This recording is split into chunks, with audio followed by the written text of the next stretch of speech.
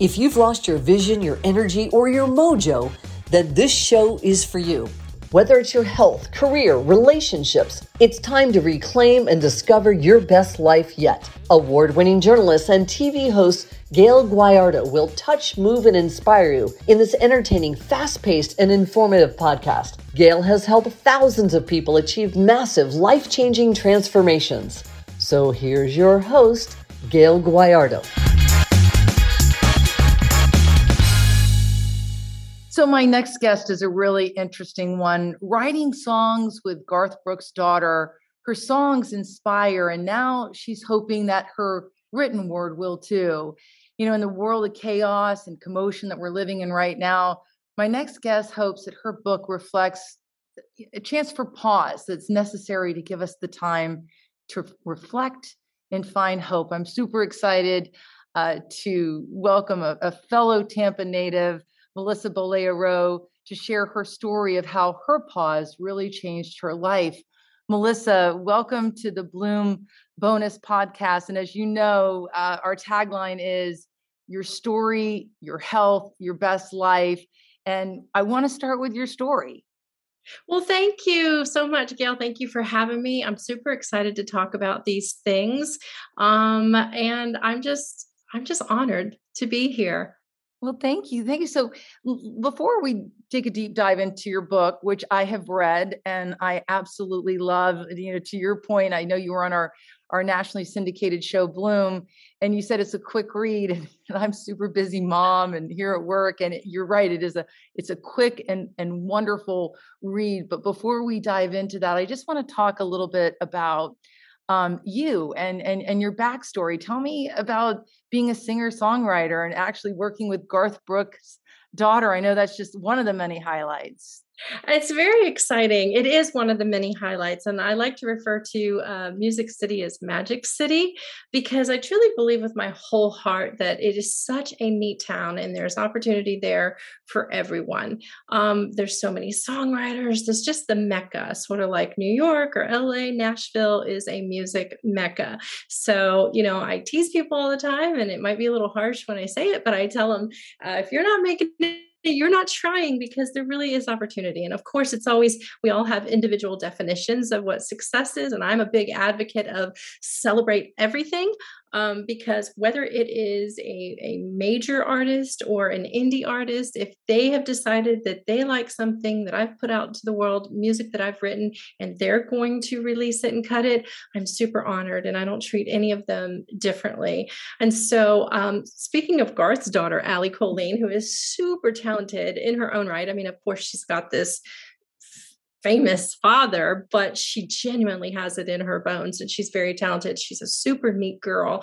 And one of the crazy things that happened for me in Nashville and sort of my journey into Nashville was I didn't really start into Nashville at a time where I was actually able to get in with the big legends like the Keith Urbans and the Garth Brooks. But what did happen was what I like to call music royalty babies, where their kids came along.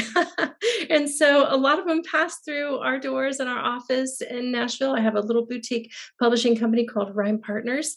And so Allie Colleen is one of them that we've written with, and Johnny Lee's daughter, who also, her mother was on Dallas. What's her name? Charlene Tilton. Charlene Tilton and Johnny Lee. Can you believe it? Like their child, Cherish Lee, is a super talented artist, and we've got songs with her. We've written with William Golden's son, Chris Golden of the Oak Ridge Boys, and so and Hank Williams Jr.'s daughter, Hillary Williams, and so it just kind of. It's a really neat thing. I'm like, wow. So we entered into the decade of the music royalty babies and written with a lot of those up and coming artists. So yeah, Allie and I got together and wrote a song called Road You Take. And it's literally about forgiveness. The entire line is forgiveness ain't a line you cross. It's a road you take. And I'll tell you a little bit of insight as a songwriter. When you go into a room to write with an artist, typically, you know, you'll get something good, but the difference in whether or not they're actually going to end up cutting it is it a time where it's connected to them.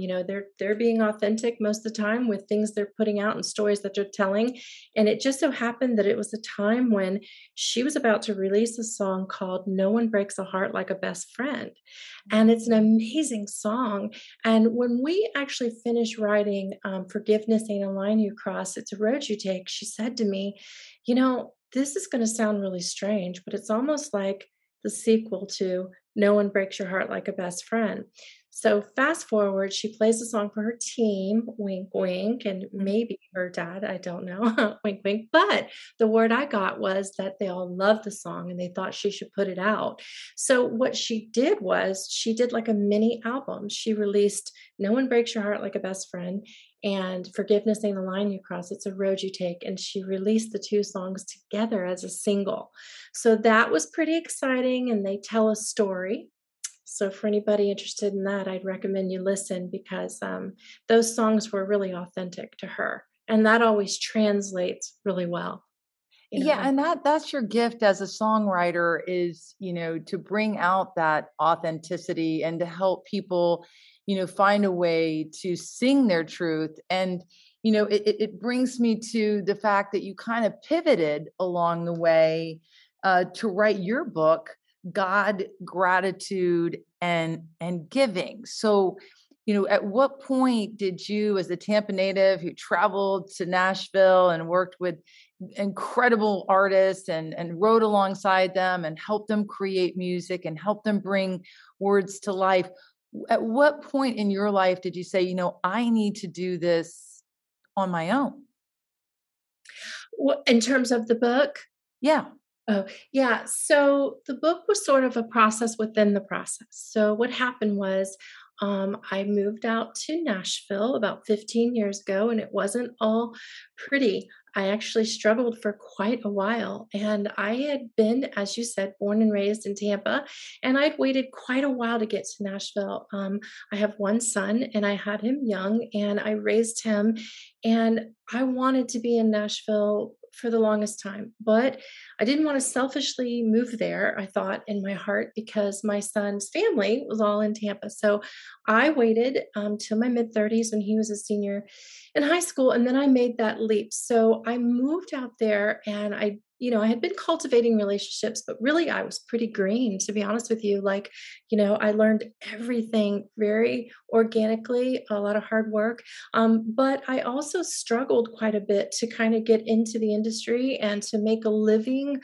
And so there were some times where I was part of my worship team while I was in Tampa for many, many years. And the, so my faith has always been important to me.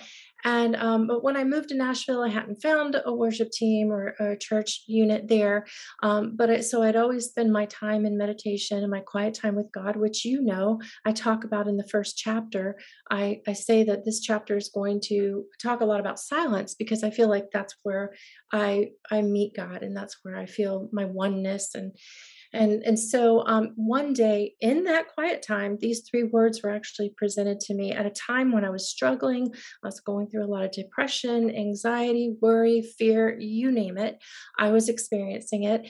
And when the words were laid on my heart, I knew at some point that I would share this. I kind of instantly knew how profound they would be. And I knew the message right away was that if I would begin to incorporate God, my silent time, gratitude, being grateful, and giving every day, all day, that there would literally be no time for the usual anxiety, worry, fear that I think I want to say we kind of naturally do it. I think we have to sort of train ourselves to replace negative thoughts with positive thoughts. But when you do, and when you realize the impact, I can just tell you that it's phenomenal. I mean, I can say that almost every part of where I am today,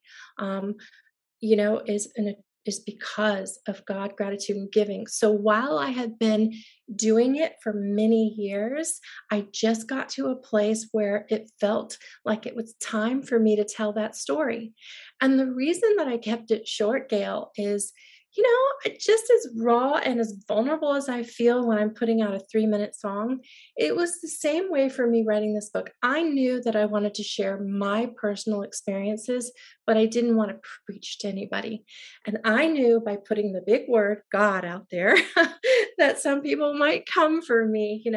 But I thought it was really important. And like you said, and why you do this podcast and why I have so much respect for everything that you do is because we all have something to give. I really believe that we all have something to give. And this is, in addition to my songwriting, my something to give. And so I included in the book journal pages. You were very transparent at the beginning of your book because, to your point, um, God, putting God in the title of the book, may carve out some readers or some people that would reach for the book. But you were very open and transparent in your book in the opening chapters that it doesn't have to be a religious God. It can just be the God that you speak to. And I think that's really compelling because people do have different beliefs and, who is your God? Like, who are you talking to outside of your own head? And I think that a lot of us don't realize that we are not alone when we have this constant dialogue, this constant conversation in our head. And that can take away, if you just, to your point, sit silent. There's so much more to hear than maybe the anxiety, the stress, and the negativity.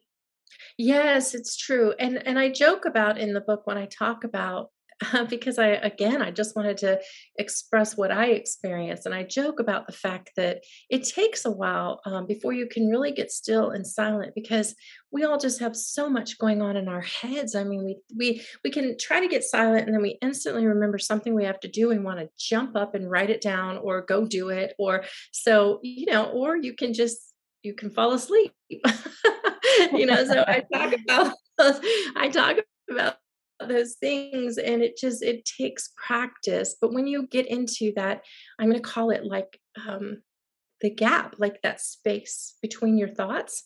I feel like that is a place where uncertainty becomes certain, like confusion becomes clear, things that you committed to, you suddenly have clarity on, and you're like, I should have said no long before I said yes. And again, it won't solve all your problems immediately, but like everything else, if you work out every single day, the result's going to be a buff body. Go into silence every single day and you finally get into that space 1 or 2 times, then you go back and you go back there. It's amazing how clear, I guess would be the word, things in your life start to become. And it doesn't solve everything, but it certainly makes a tremendous difference, I found. And then you combine that with finding things to be grateful for daily. And I talk about that too in my book, because I think, on the surface, we can all say like, oh, I'm grateful for my job, I'm grateful for my house, the things that you would expect someone to say, but you really don't know that, you wouldn't expect maybe someone to say, I'm really grateful for this person that showed up at Publix today to work so that I could buy my groceries and, I could walk through their checkout line. But when you realize that there are so many things to be grateful for, you you almost can't get to all of them. So therefore you don't have time to be ungrateful, and I'm not suggesting that we don't feel the things that make us sad or, get upset about things.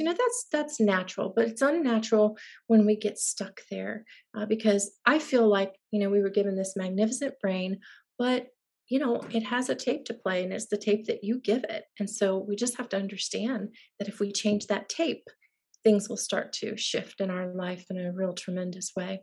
Yeah, I did love the gratitude chapter a lot, because to your point, there are so many, of course, like you said, the house, my children, my amazing husband, all things, big things to be grateful for. But there are little things every day that we forget that how great, how lucky we are, or what a game changer it is in our life to have that. So I love the gratitude part. Now talk to me about the chapter of giving. So giving, I mentioned in there that I zeroed in on that word right away when that happened to me that day.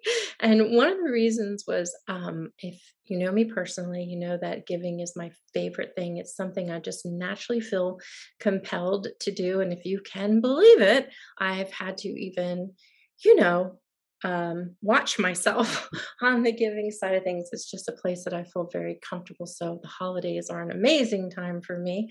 But I talked about giving in ways that didn't have to be financial, because at the time, one of the ways of giving, because at the time I remember thinking, oh my gosh, I'm struggling right now. I'm getting by on, after paying all my bills, $20 for the week. How am I going to give?